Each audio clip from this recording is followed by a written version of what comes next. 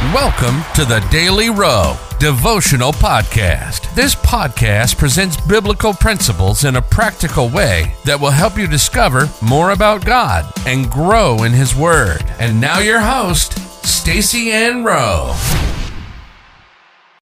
Welcome, friends, to another daily devotional. Today we focus on the topic, believe even when nothing is happening. The Bible verse comes to us from Genesis 15, reading verses 5 to 6. And he brought him forth abroad and said, Look now toward heaven, and tell the stars, if thou be able to number them. And he said unto him, So shall thy seed be. And he believed in the Lord, and he counted it to him for righteousness.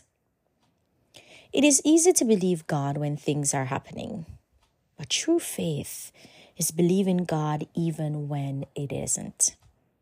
Abraham demonstrated that. It was not happening for Abraham, but he still believed God in Genesis 15, verses 5 to 6. God told him that he was his great reward. And in response to that, Abraham asked God what he would give to him, since he and his wife remained childless. The Lord brought him out and showed him the heavens and suggested to him that his seed would be as plentiful as the stars in the heavens. Bear in mind that at that point, Abraham was about 85 years old and his wife 75 years old and barren. Yet God said Abraham's seed would be like the stars in heaven. Given this context, it was not easy for Abraham to conceive that reality that God promised. However, the scripture said that Abraham believed God. His wife was barren, and they were of old age. Yet Abraham believed God, although his reality was pointing to a different outcome. Since we know that it all happened as God said, the lesson to be learned from Abraham's response is to believe even when nothing is happening. What helped Abraham to believe although nothing was happening was that he had proven God.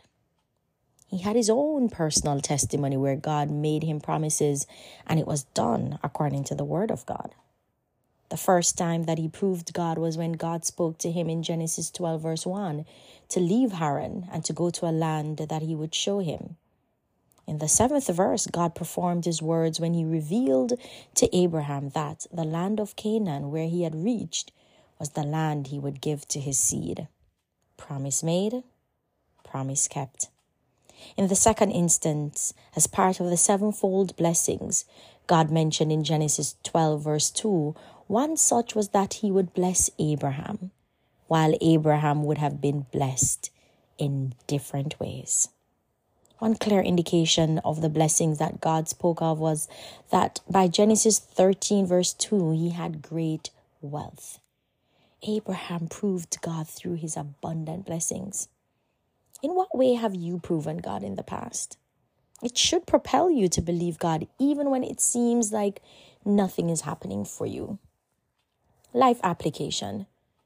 Believe God even when it seems like nothing is happening by reminding yourself of the times that you have proven God in the past.